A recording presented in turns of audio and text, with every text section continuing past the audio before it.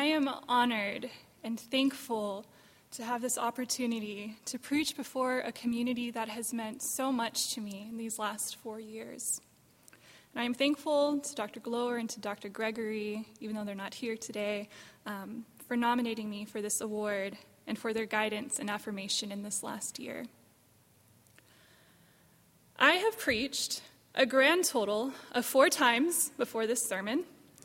Each one of those times, I selected a text that I felt I connected with, but this time around, it appears that the text has chosen me. A week ago, I was sitting with a friend, expressing my anxieties and my fears, as well as, a bit paradoxically, gratitude for how God has worked in my life during these last handful of years.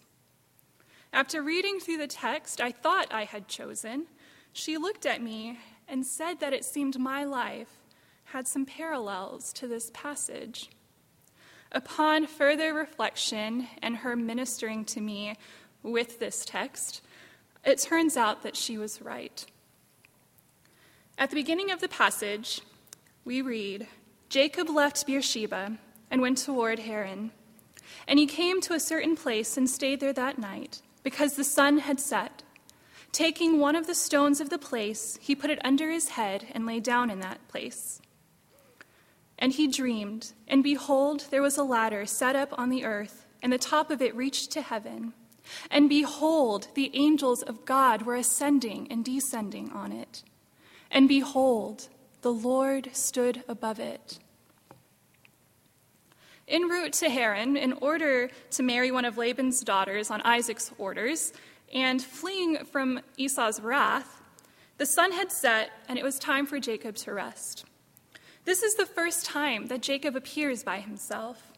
Being in the wilderness, out in the middle of nowhere, in a completely ordinary place, Jacob resigned for the night, using a stone for his head.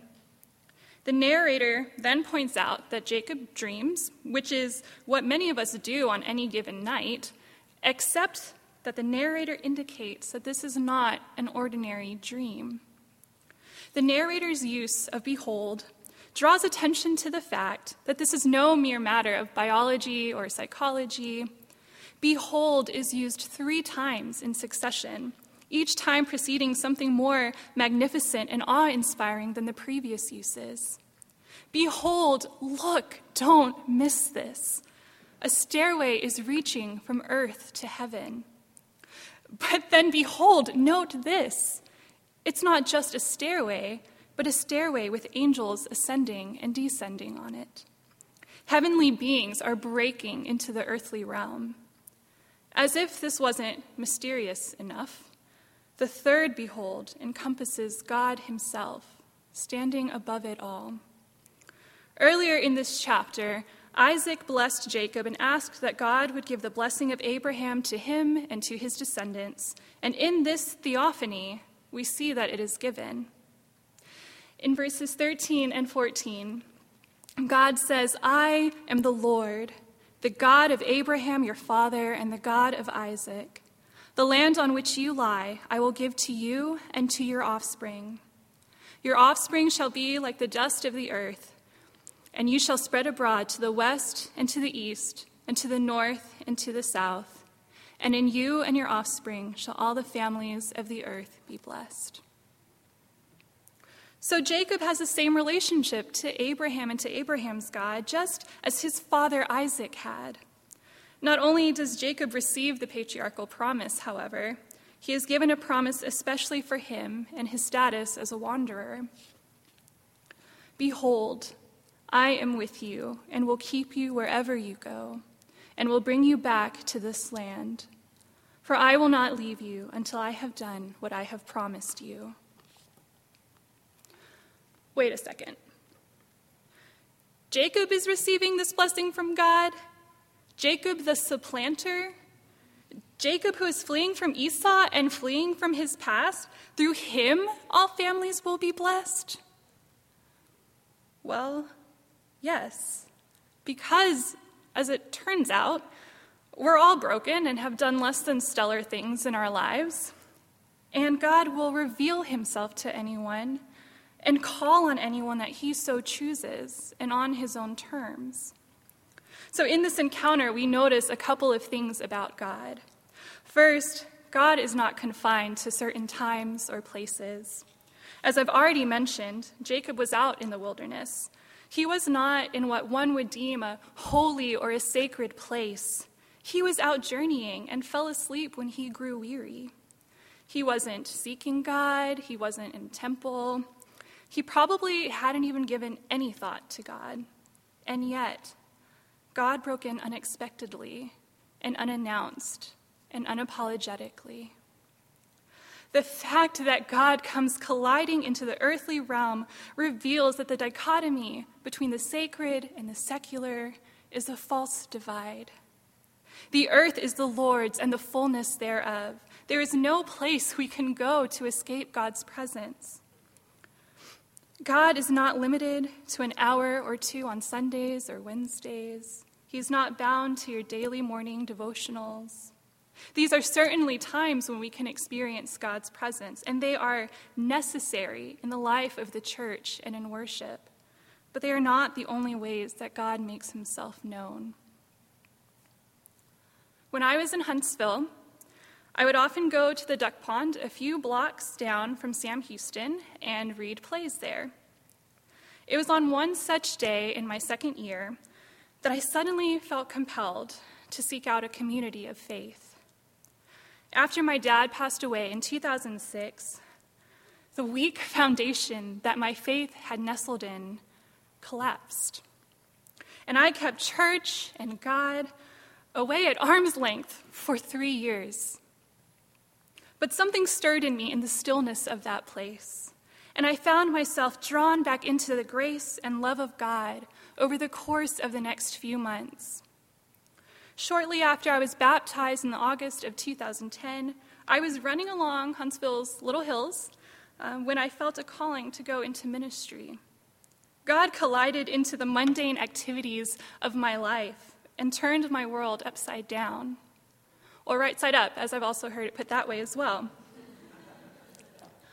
God can crash into your world when you're out for a run, when you are getting coffee with a friend, when you are tending to a garden.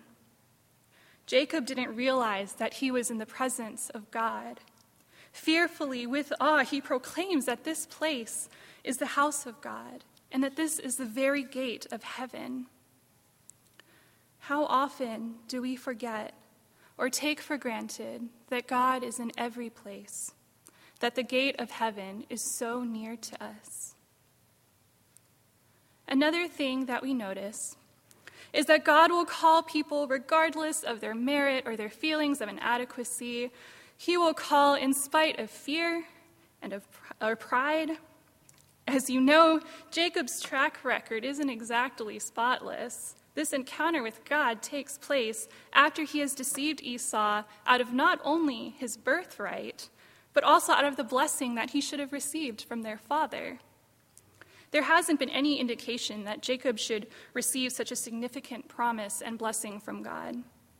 He isn't repentant and he isn't sorrowful, and yet, rather than condemnation, God places a great calling on his life.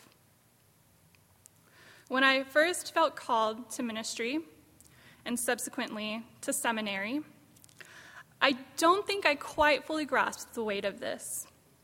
I was prayerful and very aware of the doors that God was opening that led me to Truett, and I obediently walked through them. However, once I arrived and began classes, the weight of it all hit me, and I was suddenly faced with fears and insecurities that felt too big for me to handle. What am I doing at Truett with all of these people who have been Christian for most of their lives or have degrees in religion?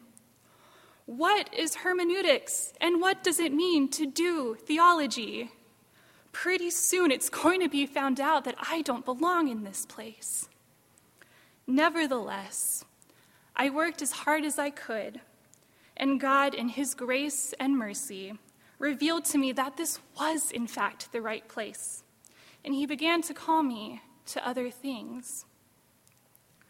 During my first semester, I assumed that I would not actually participate in vocational ministry until after I graduated, because I was completely ill-equipped, and then I would have lots of knowledge and stuff by the time I graduated, right? So I served guest chicken for a couple of years until a flyer regarding spiritual life positions caught my eye. With a nudge from my sweet husband, he encouraged me to apply for resident chaplain position. So I did, thinking that the interview experience would at least be beneficial. That's good. Yet here too, God called me beyond what I thought I was capable of. God comes crashing into these places of insecurity, fear, and doubt. He calls you along a path that you probably couldn't and wouldn't have imagined for yourself. Maybe you came to Truett expecting to go into youth ministry, but now you think that God might be calling you to social work. Maybe you are expecting to pursue a PhD in order to pursue the calling of a professor, only to find that you are right now being called to pastor a church. Or maybe you felt pretty sure that you would never go into hospital chaplaincy or work with children, and at least for the next year, you're going to be ministering to both in the same context. Maybe you no longer feel called to vocational ministry. Maybe you are running away from a call. Wherever you feel like you are, trust that God knows what he is doing and that he will provide for you the people and the resources to support you in your call. You will do things imperfectly. You will experience failure. But there is grace in that you have the gift of the Holy Spirit and the ability to learn and grow through both your successes and failures, because success will come too. When God collides into our world, that is all well and good, but there are a couple of questions that remain. What are we to do when we recognize the collision of these worlds? And what happens when God is silent, when we need a word and direction from him the most?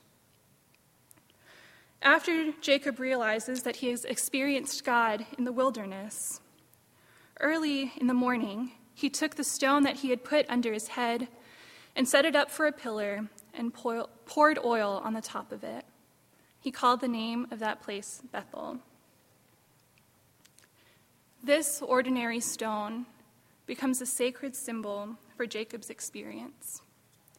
The anointing with oil consecrates or sets the stone apart from others, and also stains the stone so that it can be properly identified by those who follow. The renaming of the place represents Jacob's direct access to God, as well as emphasizes the continuity between his experience and the continuing significance of that place.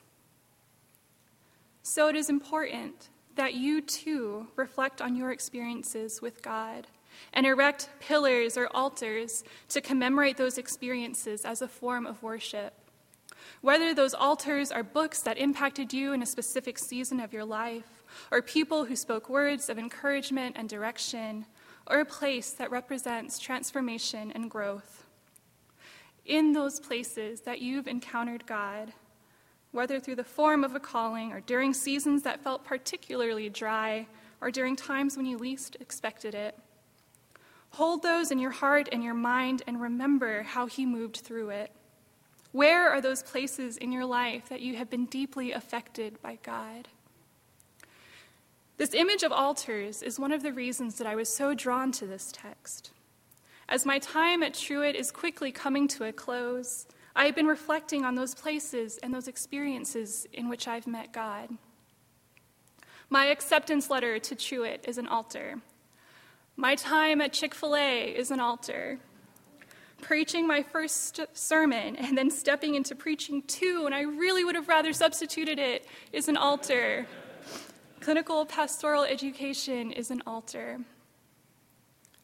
Truett is an altar. Truett has been a place full of assignments and discussions that have challenged me, professors who cared not only about my learning of the material that they so passionately taught, but also about my development as a person and as a minister. Friends who have come alongside of me and loved me and encouraged me and affirmed me. That last question still remains, though. What do we do when we don't hear from God? That is where the act of remembrance comes in. These altars are not meant to be trophies that are collected, things that we call upon to conjure up warm feelings. These altars are acts of remembering the actions of the living God, of times when he met you in your wilderness experiences, or times when you weren't even aware that God was in those places, or times when you thought that God made a mistake in calling you. This language of remembering evokes the scene of Jesus with his disciples, asking them to partake of his body and blood in remembrance of him. This remembrance calls us to action through faith and hope.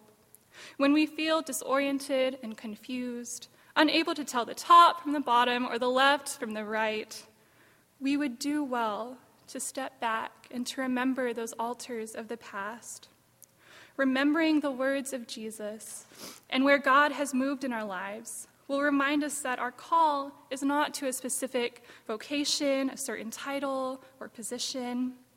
It is one part of our calling, but may we be reminded that the other part of our calling as Christians is to love God and to love others. The question we must continually face is, will you follow me today? Will you take up your cross today?